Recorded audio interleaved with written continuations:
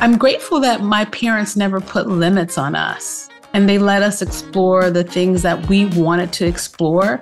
They never put limits. The sky, I don't even think the sky was the limit. The universe is the opportunity is, kind of how it was positioned to us. And when I think about my siblings and some of the things that they're doing, I think it's because there wasn't a barrier put in front of us in terms of what we could accomplish. Hey, everybody, and welcome. I'm Sam Coates, and this is the Driven By Podcast. Life's a lot more fun when you're all in and passionate about what you're building. This show is filled with wide-ranging conversations that will bring you insights, experiences, and expertise through the stories of what each of my guests are building. Driven By Podcast is produced by Driven By Sam Coates. And for more information on how my talented team and I serve entrepreneurs, corporations, and private families tell their stories, go to drivenbysamcoates.com. Also, for more podcast episodes and to sign up, go to drivenbysamcoates.com/podcast. Before we get going, let's hear from this week's sponsor. Hey, everybody. Before we get started, I want to tell you about the sponsor for this week's episode. AB Jets is a great story and great company. I'm not exactly flying around on private jets during this stage of my life, but if I were, I'd be calling AB Jets. They're one of the safest private air companies in the world. AB Jets has received the prestigious Argus Platinum rating the last 8 consecutive years, which goes to less than 5% of operators in the world. AB Jets is one of the largest Lear 60 jet companies in the United States with nonstop access to most destinations around the U.S. Efficient, clean, and easy to work with, AB Jets is an experience that gets you where you need to go on time and with no hassle.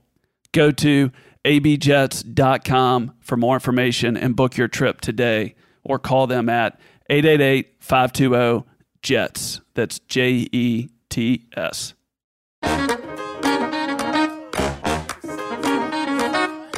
My guest today is Candace Steele Flippin.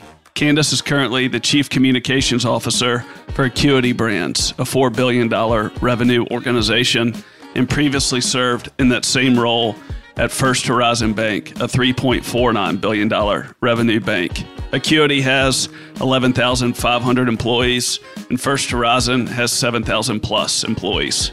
Candace also has her Doctor of Management from Case Western Reserve University out of Cleveland, Ohio. I wanted to have Candace on this podcast because I wanted to understand what works and what doesn't when you're communicating with 10,000 people and how to do that in a way that's actually effective. This podcast turned out to be so much more. You're going to hear everything from why her parents never held back the dreams and ambitions of her and her siblings growing up after they were raised in the Jim Crow South, how generations change and how this affects work and what people want, what works and what doesn't, and bringing people together to make sure people do great work and take care of the customer, helping women grow and get the jobs they need and not staying stuck, and addressing pay parity, plus a whole lot more. Please enjoy this week's episode with Candace Steele Flippin. And as always, if you like the show, please tell a friend. Have a great week. Candace, great to see you. Great to see you too, Sam. Thanks for having me. Thanks for joining me. My pleasure. What's the most important thing that you've learned when you think about building a strong communications platform with close to 13,000 people in different countries? Wow. So I've worked with lots of different organizations, and I believe it's really important to connect associates with the strategy and mission and values of an organization. And so to make sure that the messages that we are sharing resonate and people understand their role in helping the organization be successful, and that you do it in a way that allows them to not only understand and connect with that message, but then understand what they need to do, the behaviors or actions that they need to take so that the messages that we're delivering become true and resonate and can be acted out every day as they're showing up for their work. If you had to simplify that down, what do you think actually makes people believe that? I believe that employees are the heartbeat of every organization. And when an employee understands and believes that the company cares about them and that the company is committed to delivering value beyond just all the important things we do to deliver for different stakeholders, but value to the community, value to the greater good, I think that helps. And so when people want to do something meaningful, I find that in my research, I find that when I speak to associates, no matter where I've been. And so if associates know that what you're doing matters and that the role they play matters, then that's a great place to start. Earlier this week, I was preparing for something for a project, and this person talked about how they transitioned from a command and control global organization to knowledge transfer. And they went in detail how they did this, and they received a lot of rewards from it and just a lot of success, and their growth and market share globally, it looked like it just accelerated after that. I'm curious, given the fact that you have your PhD in people, how have things changed over the last 3-4 decades? So I would say that value systems from a generational perspective have changed the way workers view work and how they show up. You mentioned the command and control style that a lot of people associate with traditionalists and baby boomers. And certainly me as a Gen X, I kind of came into that environment. However, as a scholar, I study generational values. And values are those deep held belief systems that form when we are growing up, and we take those values into work. So I think what we've seen is this reckoning with the changing value systems from generation to generation. And the way I've seen it play out, I'll start with like the newest generation, Gen Z. These are people who were born after 1996. They came into the workplace having grown up with lots of technology. And so they're going to value speed. They're going to value transparency. Anything they want to know is an Alexa question or Google search away. And so they bring those values into the workplace. And so if they have questions, they want those questions answered. They want to have organizations that are focused on social impact issues that are broader than maybe what someone who was a Gen X or a baby boomer had to deal with.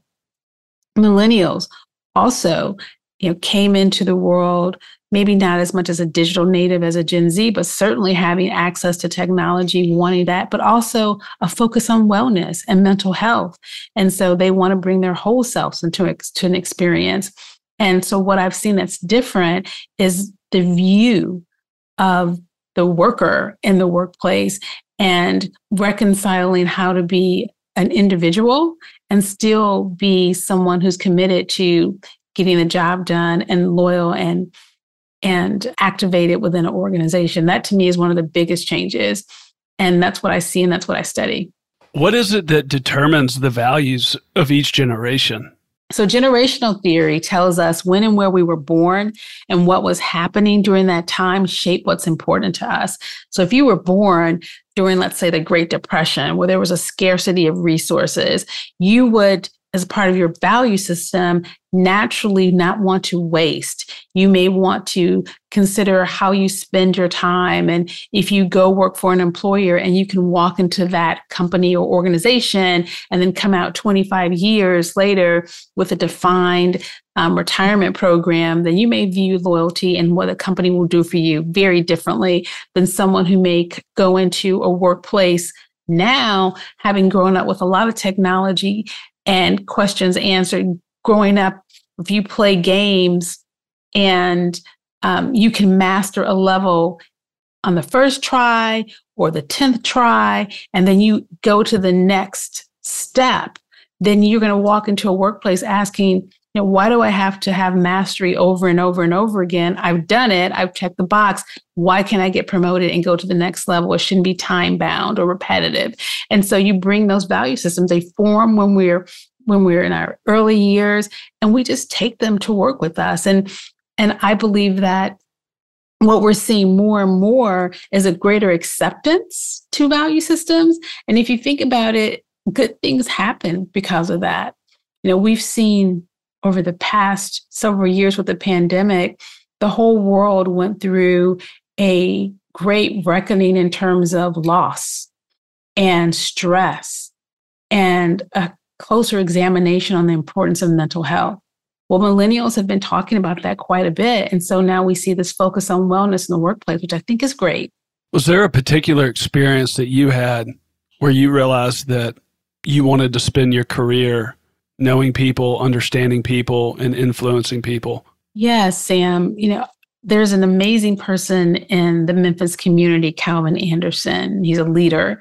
And he once said to me, Candace, when you think about your impact, you should think about, your impact to your community, your impact to your profession, your impact to your company, obviously the impact to your family, your faith. And so when I think about the broadest impact that I can make based on my experience as an executive, my experience as a scholar, I like to say I'm a practitioner scholar, sharing my experience, sharing the research to help people navigate their careers is a gift that I believe I was blessed with, and I feel honored to be able to share it. What is it about helping people navigate their careers or helping people this way? Prior to the pandemic, I was looking at the research around women. And there were so many strides that women were making in their careers. Now, if we do a flashback of me growing up in the 80s, there were so many messages that were given to girls about our potential. And a lot of us realized that potential. However, there were still some gaps that needed to be addressed. And so I felt really fortunate going into 2020 with a great body of research to help women advance their careers.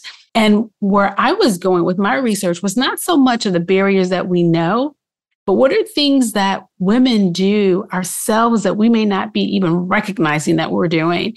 And so I did some research, and I actually was honored through TEDx Memphis to do it at TEDx Talk that shared 5 things that women can do to help us position ourselves to achieve more career success. And so, I launched that TEDx Talk right at the start of the pandemic, but the message has resonated so well of 5 things women can do. And that took me down a path to write a book about it, to develop an assessment about it. And it has been really well received. And so I feel blessed when women talk to me about how they're using it to advance their careers, and men who have women in their lives who are using it to help them as well. Both of them, and how they complement each other for that path. Absolutely. And, and what I will say is we don't often talk about our careers in a very appreciative way and thinking about action steps that you can take, and by not knowing how you're getting in your way. But when I've talked to women throughout my entire career, whether it was starting with my friends or family members or coworkers or mentees or acquaintances, a lot of women have a career that they need, but they don't know how to move to the next step. A lot of women have careers that they want, but they just don't know how to get there because whatever may have happened in terms of when they approach their career or pique their interest. And then there are a lot of women who have worked really hard to earn a promotion or a raise, but it isn't happening. And so, I'm a curious person by nature. And so I did these studies prior to the pandemic. And then as we watch things evolve, scientists tell us that there's been some ground lost for women that some may never recover. So I did additional studies and I took those findings and put together a framework that will hopefully help more women achieve career success. I watched your TED Talk, but I think it would be best use of your time and mine if I don't try to just go off the cuff and reflect back everything I heard. Yes. I very much enjoyed it. But you just referenced those principles. What are those principles? Yes, so it's a very easy acronym. It's called SHAPE. And each one of these research-based themes really help women achieve the success that they need, want, or deserve. So the first is S for SAVE, and that's really about creating a strong financial foundation, making sure that you understand financial literacy and that you have a savings plan that works for you and your family so that you'll be able to take a risk. A lot of people, and women in particular, don't realize that not having a strong financial foundation will get in your way of taking a risk. And here's how. There are many women who contribute significantly to their household. There are many women who are the primary breadwinner of their household. And so taking a new job or starting something new is risk. But if your family is counting on you, then you may choose not to take that risk, because if it doesn't go well, then your family or your livelihood is in jeopardy. And so what my research suggests is that if women have a strong financial foundation, they're more apt to take risks. And by taking those risks, you learn, you grow, you advance, and you move your career along. The number you said was 6 months, right? Yeah, it's going to depend by person, but I think 3 to 6 months is a good place to start. And this pandemic has helped us understand more time saving is better than less time saving. But even if you haven't saved yet, it's just getting started and then setting a small goal for yourself and then keep going and surrounding yourself with people who can help you, who are professionals in helping people navigate their financial futures. Is there something you saw? I know that you got your bachelor's degree from University of Michigan, and then you got your MBA from Johns Hopkins. But I also know that you started out in pharmaceuticals. Yes, I spent a great deal of my time in healthcare and pharmaceutical, biotech, and medical device. Was it just merely your curiosity, or was it credibility, or was it just a strong interest in really understanding the data and understanding the truth for you to go back and get your PhD at Case Western? Yeah, so it's interesting. The second part of the framework is called hard work, and that just stands for really being aligned with the person who evaluates you and your work. And no one's going to tell you not to work hard or work smart, but where women fall down is with that alignment. And so, as I was going through my career, I was really thinking about having a long career. Careers are journeys, and I've always had a lot of curiosity. And one day, someone came into my office, and we were at that time launching this huge product. And this leader closed my door, and I actually thought he wanted to talk to me about what the comms plans were, the communications plans for the launch. But what he said was, okay, Candace, these millennials, they are driving me crazy. He went on to say, I had this meeting and I was telling them what I needed to have happen, and they're asking me all these questions and they're pushing back, and I just don't understand. And I was like, wow.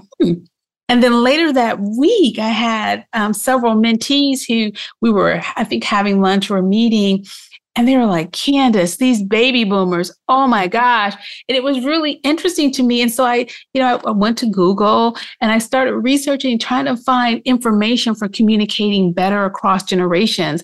But back then, this was 15 years ago, it was very negative and there was nothing appreciative. So I actually went back to school to contribute to the conversation, to understand the dynamic. And I thought that, there's got to be a way to bridge the gap. We spend as adults 70% of our time, our waking time, in communicating, whether we're listening like folks are listening here, or talking like we're doing, or writing or reading. And so I thought communications would be a really good bridge. And so that actually set me on this journey.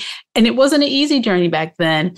But as I finished, so much momentum had started, and I just really wanted to make sure more people in different generations could be aligned with their boss, because what I realized is everyone pretty much wants the same thing. It's just that over time, our value systems change from generation to generation, and in the absence of that communication, there's misalignment. And what's the same thing that everybody wants? From a professional perspective, people want to know that what they're doing is fairly compensated. They want to know that their performance matters in terms of training and development. They want to have work-life balance. And what's interesting in my research, I found that work-life balance was third. Compensation and performance were in the top two. Work-life balance was number three for all generations. And so it's really interesting if you're having a conversation that you understand where people's value systems are and what's going to motivate them to do their best work, and the things that you can do to create an environment where people can show up and feel they can do their best work. So it is possible to have a melting pot of generations. 100%. And still have a high-performing organization. Absolutely. when I started this work, there was a lot of scholars who were saying at that time, this was like 2012, 2013, they're up to 5 generations in a workplace. And some still have that many associates in their workplace. And, I feel the more you bring diverse people together, the richer the experience. Hey, everybody. We're going to take a quick pause here from the show and hear a word from one of our sponsors. After that, we'll get back to the show. Do you want to make efficient use with your time? Now more than ever, traveling hassle-free is harder to find.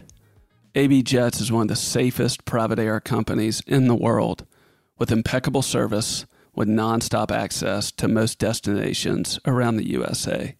AB Jets has received the prestigious Argus Platinum rating the last 8 consecutive years, which goes to less than 5% of operators in the world. Bypass the hassle and get an AB Jets Jet Card that gets you 10 or 25-hour flight options that makes your experience hassle-free. AB Jets carries up to 8 passengers and is one of the largest Lear 60 operators in the U.S. Go to abjets.com for more information or call them at 888-520-JETS. That's JETS to travel on your own terms. When you think about the research, or when you look at the research, either through what you do in your own time or what you've done from a professional standpoint, how do you know what research to pay attention to and what research to ignore? Gosh. So I follow trends. If I read or see something and I'm thinking about trends and it makes me try to unpack why people are behaving a certain way or what the implications are. And so, I try to follow trends and then go into the field and ask questions, either it's focus groups or interviews or qualitative studies using surveys. So that's kind of what I do. When I actually see others' research, it makes me question. And sometimes I'll go back and look at the data and try to understand, how it applies. But at the end of the day, it's going to be a judgment call of what really resonates with you and understanding the source and whether or not it's a credible source, if you believe that source is credible. And I've been fortunate. I think there's a lot of really great data about the changing workplace. There's a lot of incentive as we think about employee populations in terms of the ability to retain and attract good talent. And so a lot of people are really digging into it to understand how they can build a workforce of the future. You mentioned work-life balance was number 3. Most any executive I know or entrepreneur, they're working a lot. And many would say that they don't have much work-life balance. I know that's not the same across the board, and I don't want to dramatize that statement, but what does that look like to you from your research and from your profession? Let me start with some of the theory around discretionary effort, right? So, work-life balance, I believe, is a choice. And so if you choose, and I actually sometimes think it's a myth, it's, if you make it a binary choice, if you're always choosing one over the other, then you're robbing from one, right? So it's a choice of where you want to spend your time. And if you want to spend more time at work and put more discretionary effort to do more, as you mentioned, for season or whatever the case may be, maybe the reward's going to change in any organization. And so, I start with, what's going to motivate people to put in that discretionary effort to be successful? And do they have the information they need to know that what they're doing matters? And do they have the information that they need to be able to align around what matters? And can their managers, communicate with them in a way that is relevant, it's timely, it's accurate, and speaks to that individual's needs? So let's talk about work-life balance, because it's been a topic, and it's morphed into that whole quiet quitting that we've heard about. I really believe that it's personal, because what's going to work for one person will work for another. When I started this research, I thought that work-life balance was going to be a huge part of my discussion. And what I found speaking to Gen Zers and millennials is that many of them understood that in order for them to be successful, they had to put in the time based on the requirements of where they were working. And they didn't mind that. But what they wanted to do was to have more discretion over how they worked. and when they work so that they can make their life work. It used to be this binary choice, work and life. I'm either going to work or I'm going to have my life. And what's really happened is over time, people have integrated their work and their life so that they're able to do more things that give them, I'm doing air quotes here, happiness in their personal life. So, and in addition to that, this whole gig economy has risen. And, over 40, I think it's like 49% of people under 34 have a side gig. So they're doing their full-time job and then they're following their passions to gain other income. And so this whole notion of work-life balance is really more work-life integration because people have their primary job, then they have their passions, and many of these passions also earn them income. And so what I've seen is really just trying to be clear about the expectations and creating environments where people can come and do their best work while they're there and align around the mission of the organization and the values so they can make good decisions for themselves. And then the question that you didn't ask that people ask me all the time is, well, then why would I go through the trouble of creating all these things and investing if people are going to spend a short tenure?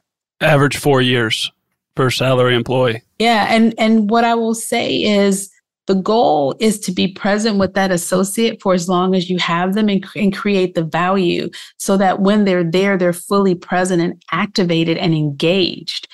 And so if you start off thinking about they're going to be leaving, then you're missing the opportunity to develop a good relationship with that employee who may stay longer than 4 years.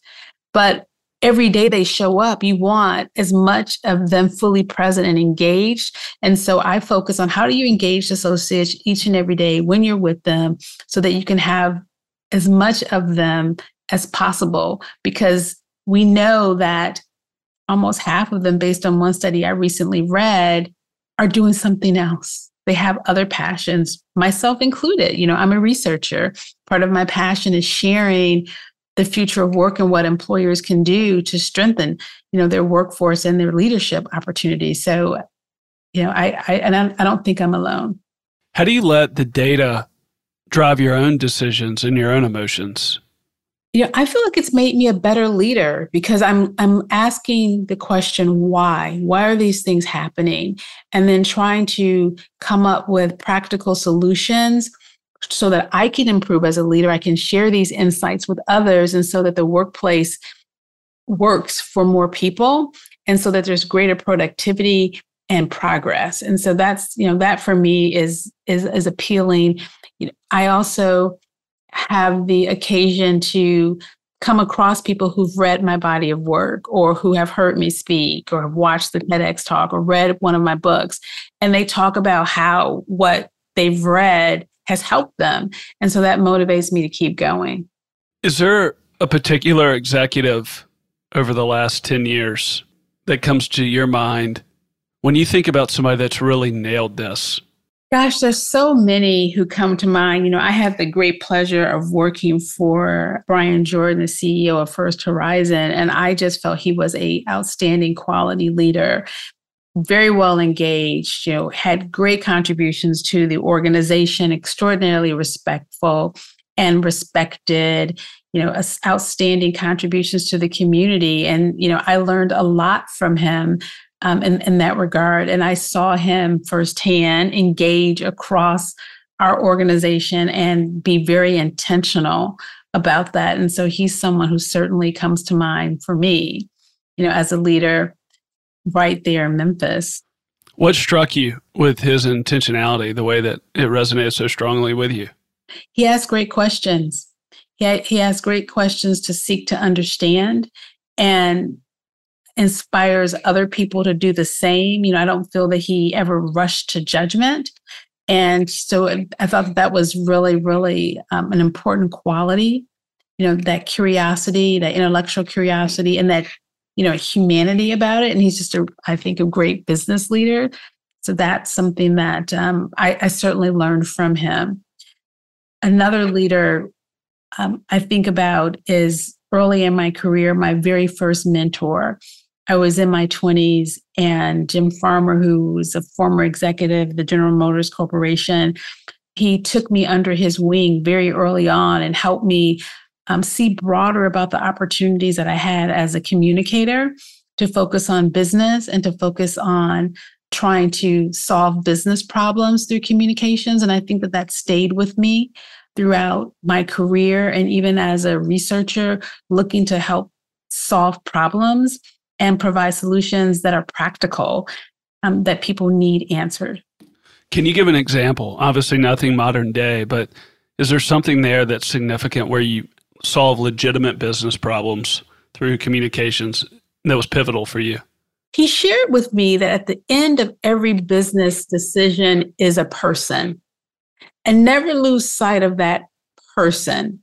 And so whether you're doing something that's exciting that you want to announce as a part of a business decision, or those unfortunate announcements that impact people's livelihood, maybe there's a downsizing or a strategic decision that where someone may not be able to move forward with the organization, to consider the impact on that person, their family, their community. So that humanity about it is something that stays with me. Even now, not everything that we have to announce is going to be positive. And I think that counsel resonated me at the start of the pandemic when we all kind of went home. And I often thought about not only what we needed to do to communicate, to get the business done, but helping people manage the stress that they were going through, helping managers manage their own stress, and then help them carry message to manage their teams. And so always thinking about at the end of every decision, there's that human, and never losing sight of that. Do you ever get overwhelmed thinking about how many people you're responsible for communications for?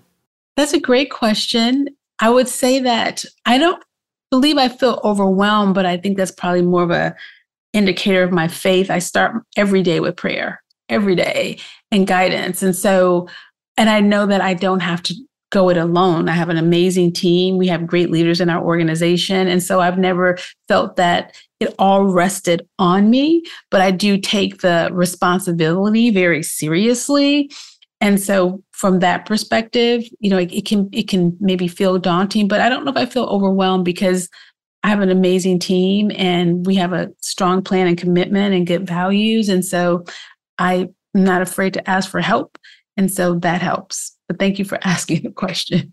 What, was it okay to ask that? Yeah, it's true. I'm a person of faith, and so every day I open my eyes and I'm thankful, and I not only do I think about grace for myself, but also trying to extend grace for other people.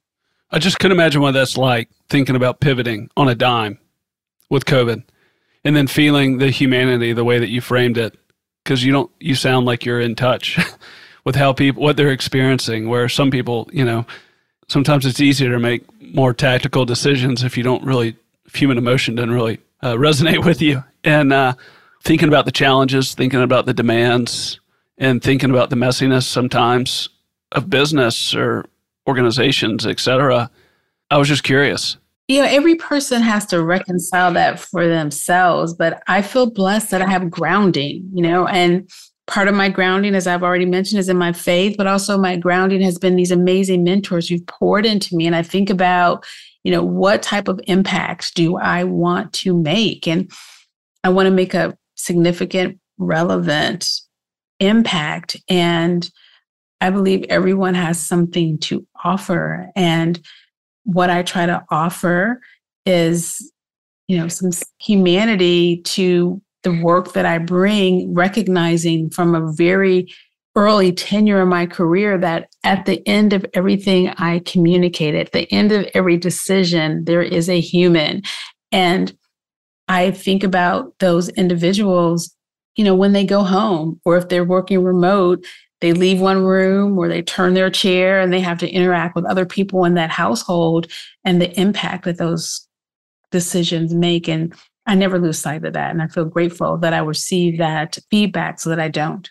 How do you stay true to your values to where someone else's motives of leveraging communication, you don't have to endorse something or support something that you don't believe in? I feel pretty grounded in my value system and my ability to use my voice to communicate if I disagree.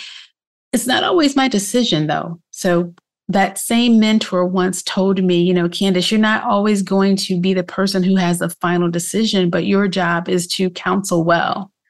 And so to the extent that I'm able to capture all the information that I need to capture to be able to counsel well, I feel good that I've done that. Sometimes I have to go back and repeat it. But at the end of the day, if it's not my decision, I can try to influence a decision, and I feel good that I've done my job.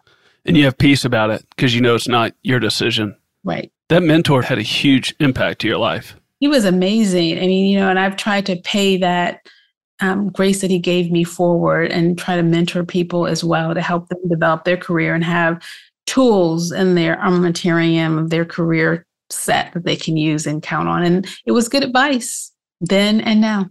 Was there a particular moment that you can think about where you're like, I'm going to go write this book, or I'm going to go for it? That was a defining moment in your career?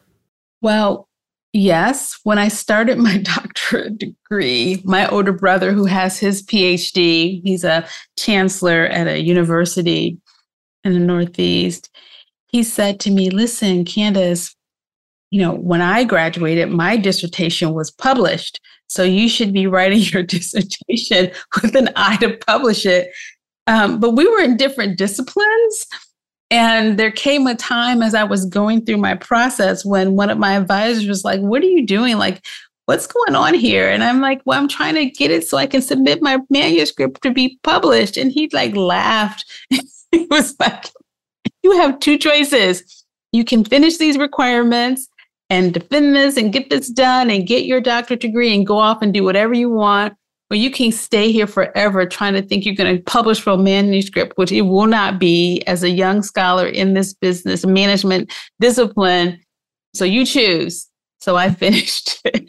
Immediately when I finished, I was invited to be an engaged scholar, so a fellow at the Weatherhead School of Management at Case Western Reserve University. And the very first thing I did is a study and wrote my first two books. Okay. So, keeping up with your siblings. Yeah, family. Yeah. And then my last book, after I did the TEDx talk, a lot of people found value in it. And several of my mentees who I dedicate the book to pushed me to write a book. So I did. I'm sure you have several of these, but when you think about the relationships and the influence you've had over people that you've mentored, is there a particular story that sticks out to you that you go back to? Gosh. There've been so many incredible people whom I've met throughout my career. I guess it's the strangers, though. I'll share a recent one. In the last 3 months, in my email box, I received an email from a young woman, and she told me that she had read my book and she had followed it, and it really helped her in her career. And she asked if I would sit down and speak to some of her friends. And I agreed to do that. And it was really enlightening for me just to reconnect with, women who were in their mid to late 20s, just kind of launching their careers and the type of guidance that they want to get the most out of their careers and being able to have a resource. I had honestly forgotten about that time and what that was like when you're moving fast and opportunity is coming and you're in the midst, in this case, of a pandemic. And how do you kind of come out of it at the other side? And so when I left that meeting, it was just like an hour with them. We were together like 3 hours. And as I was driving home, it just made me feel like I had a huge impact on these women who some of them I may never even meet again. But one day, decades will go in their career and they'll maybe be asked the question about who may have had an impact, and they can share a story like I just did about my mentor. Has having a personal brand ever cost you? When you are a communicator, everyone expects you to have a certain presence. A presence, particularly in social media. And I have never really thought my life was that interesting. But based on some of the amazing people I happen to be blessed to know. And so I try to work hard at it. But there have been times when I remember when Instagram first started and I was just like, oh, just one more platform. And there were people who came to me and said on my team, Candace, you have 11 followers on Instagram. Like, you're embarrassing us. You gotta get out there and do more. And I'm just like, oh, I don't want to do that. But, some street cred, and so I had to put more work into it and really think about what I wanted to say and what I wanted to communicate in certain forums, and, really being careful that people understand that I'm still plugged in and take my full-time job very seriously, and I'm focused on my scholarship very seriously.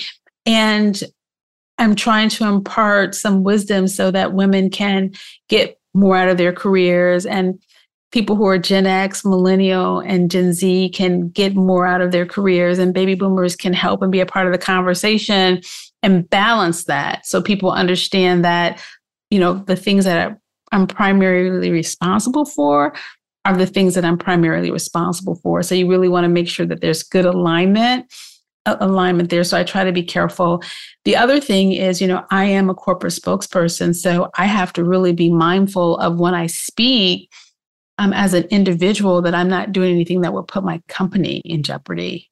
I have a responsibility to do that. And so there have been times when people have wanted me as a person to speak out on different issues, but I wear another hat and I have to be really careful. And so in some instances, I choose to be silent, where people may want me to use my platform around political issues or certain types of social issues, and I just don't do that. And I know that disappoints people sometimes, but I have an obligation. Right. I'm just imagining maybe criticism, or I'm not saying there is. I was just curious if through the influence or writing books or speeches or all these other things, if that would ever have gotten you criticism where somebody might try to use it against you, saying it's a distraction or something like that. Because I think generally people feel concerned about putting themselves out there. And you've shared a very clear story and just a narrative of your own journey and your own process and your love for people and influence and opportunity. And so I just didn't know if it had ever cost you in any way. No, but if someone comes to me and has a conversation, I'm happy to speak about like what I'm doing or why it's important. And I think just a conversation is helpful in that regard. What I found is really more people being disappointed that I don't engage around certain topics. You feel that people want you to speak to something going on modern day in a very clear way, and you just can't sometimes. On certain topics. Or, because I do a lot of research and speak on Gen Z or millennials, but I'm a workplace scholar. And so people want me to engage on other topics that are not workplace related, like maybe what they're buying or what they're wearing. And that's just not my research. Or to comment on popular media or TV shows or things like that. And that's just not my jam. And so it's really about people where I engage, but I'm very clear about what my obligations are, and I take them very seriously. And so I try to be mindful of that. If you could give advice for the next 10 years for somebody that's either building an organization, let's say of a few thousand people or more, or several hundred or more, or taking over the leadership of an organization of similar size, what would you advise some people need to focus on and really try to strategically execute on from a communication standpoint, from a people standpoint, to really roll with the changes the way that they've happened and the way you've seen and what you think, will continue to happen for the next 10 years and beyond that? As you think about your talent strategy, make sure you have a really good listening strategy. And what that means is, talking to your people, surveying your people, understanding how they're connected to your values and your mission and how you get that work done. And then having practices in place to make sure that what you hear, you communicate that you've heard it and you take steps to address it. I think that's one of the most important things. What I've heard as I've kind of gone on this journey over the past 10 years, listening to people talk about the things that are happening in their workplace, sometimes they're surprised. I mentioned in 2017, I learned in the top two box, performance and compensation. And then, we've heard shock around millennials and Gen Z wanting compensation, but you have to listen to your people and let them know they've been heard and take steps to address them as you can as it relates to your business strategy or business model. You talked about earlier that one of your passions or major passions is for women in the workplace, for the careers they need, want, and deserve. Did I hear that right? You did. You did a great job. Can you talk more about that? What does that mean to you? I remember in my early 30s, I worked in an organization and there was a woman and her office was right next to mine. And she had just started and she was working so hard, but unfortunately a decision was made to outsource that division. And she came to the organization with so much hope and promise and wanted to be there probably her whole career. But in less than 6 months, she was going to be unemployed. And I remember having conversations about her with others and speaking with her and watching kind of how that played out. She was the primary breadwinner in her household. Her husband worked, but he was a civil servant. She had 3 daughters who they were planning to send to college. And, I think about her story a lot. She ended up not ever really going to work for another company. She became an entrepreneur, as many women do. But I think about at that time, there was a career she needed. But based on the way she came into that company and the lack of alignment, she wasn't able to land a role because she was heads down and she didn't network within the organization. So when the time came to shift, she just didn't have what she needed. And then I think about what she wanted. She left an opportunity to take this one because it piqued her curiosity and her talent. And she wasn't able to get what she wanted. And she struggled. And then when I think about what she may have deserved, life isn't fair. We know that. But she was working really hard. I saw that. We would talk about her accomplishments in her short tenure, but the work that she put in didn't earn her a role because the business model changed. And so when I think about women getting what they need, they want, and they deserve, what are some things that they can do themselves? And so my research in this case is looking at these Gen Z, Millennial, and Gen X women and trying to provide them with practical tips and tools so they can get the careers they need, they want, and they deserve. I read that women are 46.8% of the U.S. workforce. Yeah, and that's a step back in the non-farm labor force because when we entered into 2020, women had tipped the scales and they were above men. But even if whether you're first place or second place, I'm going to round up and say it's nearly 50%. That's a lot of women, a lot of people in the workforce.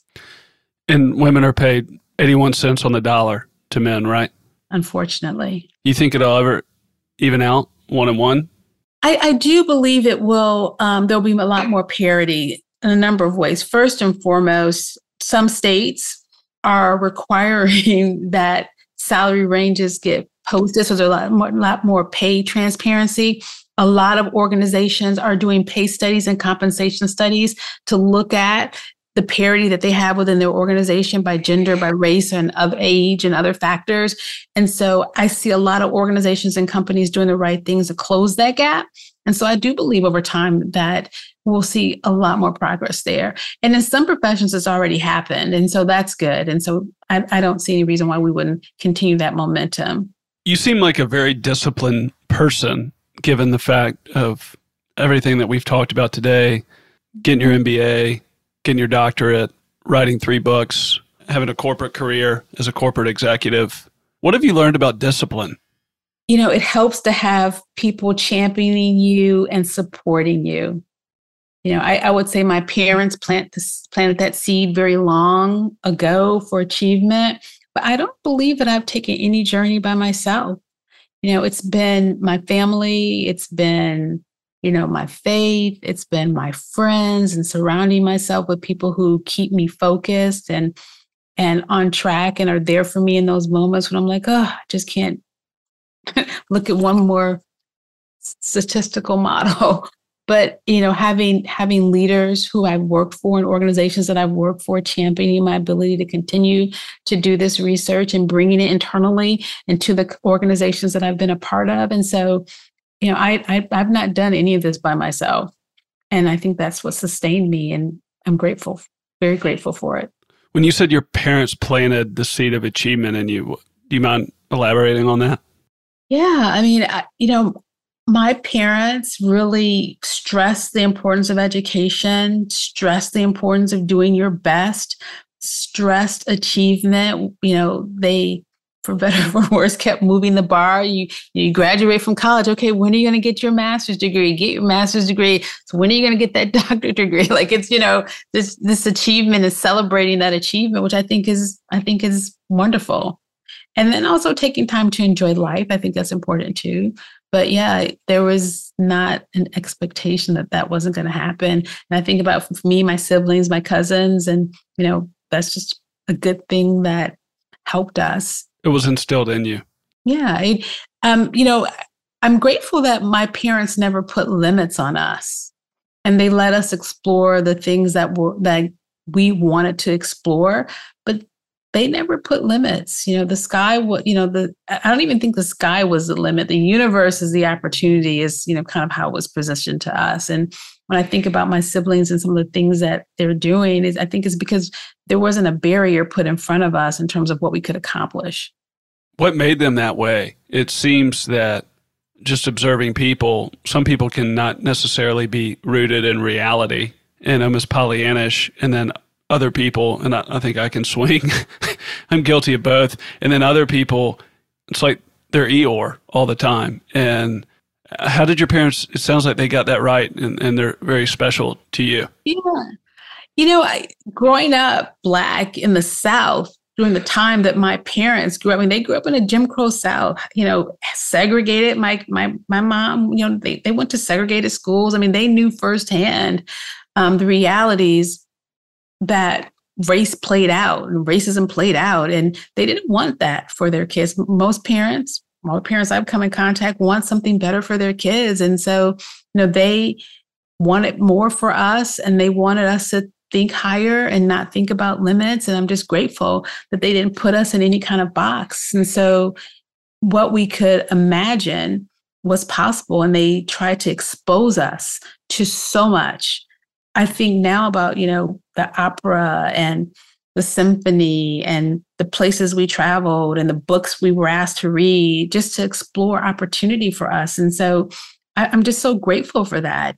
My world growing up may have been kind of small, but because my parents exposed us to as much as they could afford to expose us to and gave us knowledge so that we can open our minds to do more, it was a blessing for us. And I'm just really grateful that they were able to do that because, some people never leave their environment.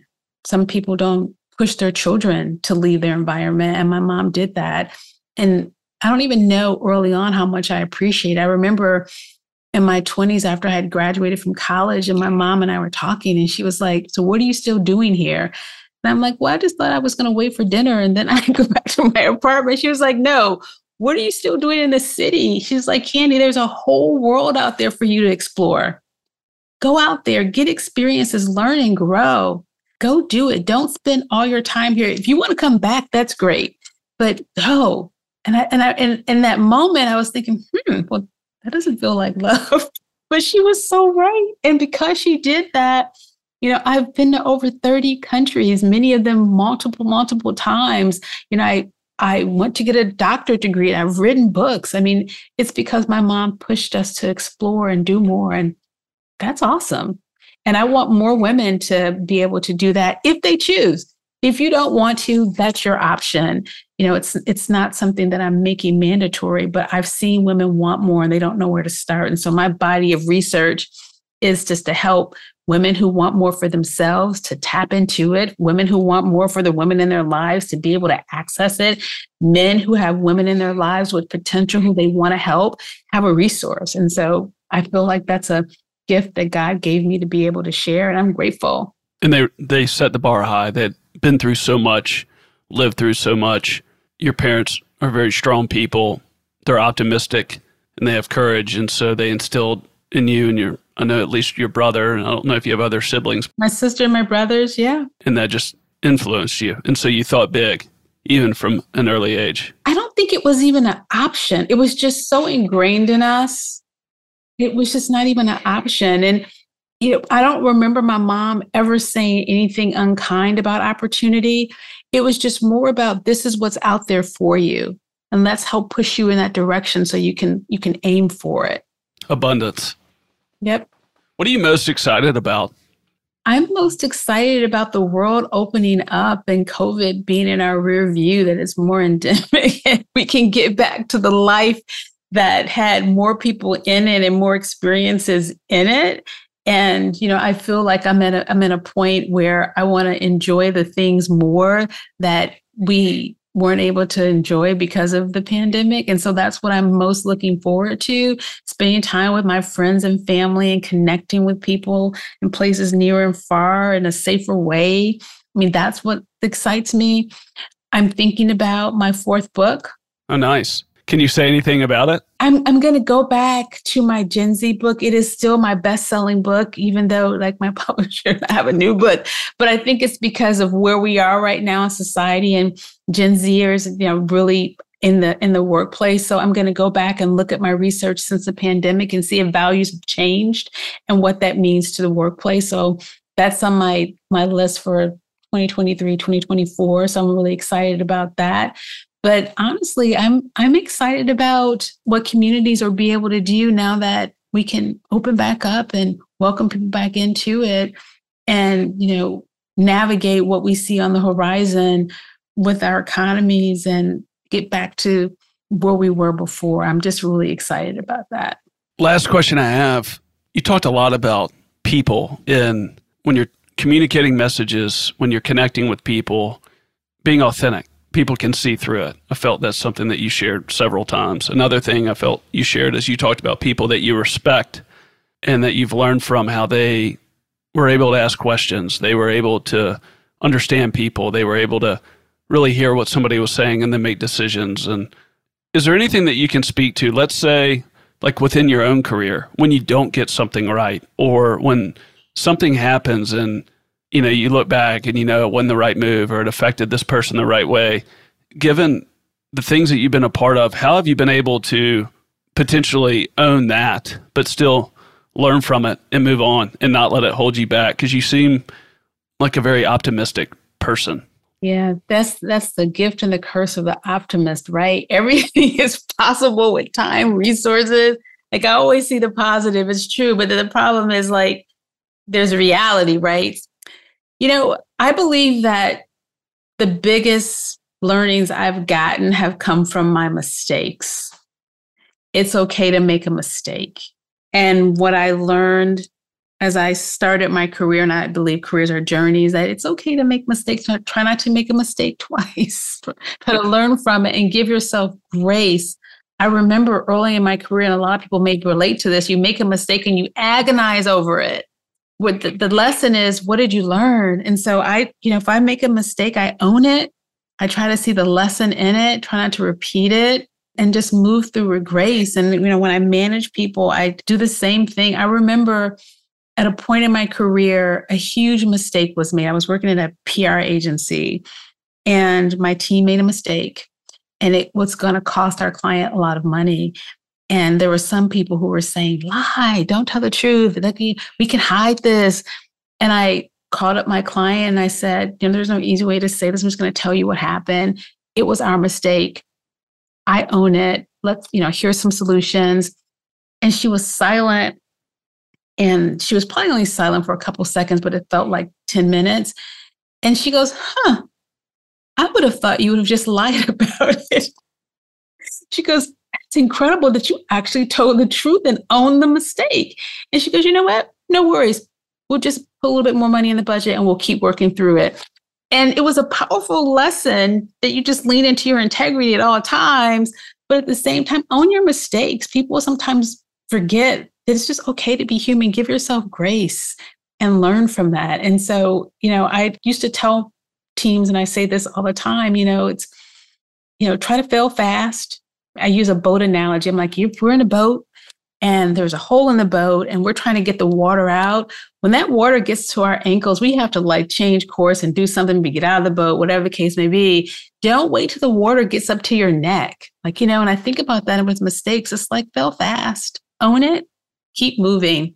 Some mistakes are going to be rubber and they'll bounce back up and you can get another chance to catch it. Some are going to be like glass and they're going to be shattered and you may not be able to pick up the pieces. Think about that relationship.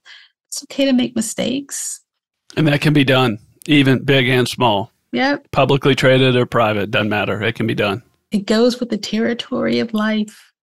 Part of the growth. The biggest opportunities have come from what I've learned from mistakes or failures. Thank you. Dr. Candace Steele Flippin, thanks for doing this.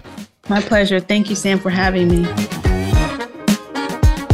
Thank you for listening to this week's episode of the Driven By podcast. If you enjoy the show, please leave a review. Please subscribe to the show, and you can follow me on social, on Twitter and Instagram to join me for future episodes of the Driven By podcast. Hope you have a great week and see you next time.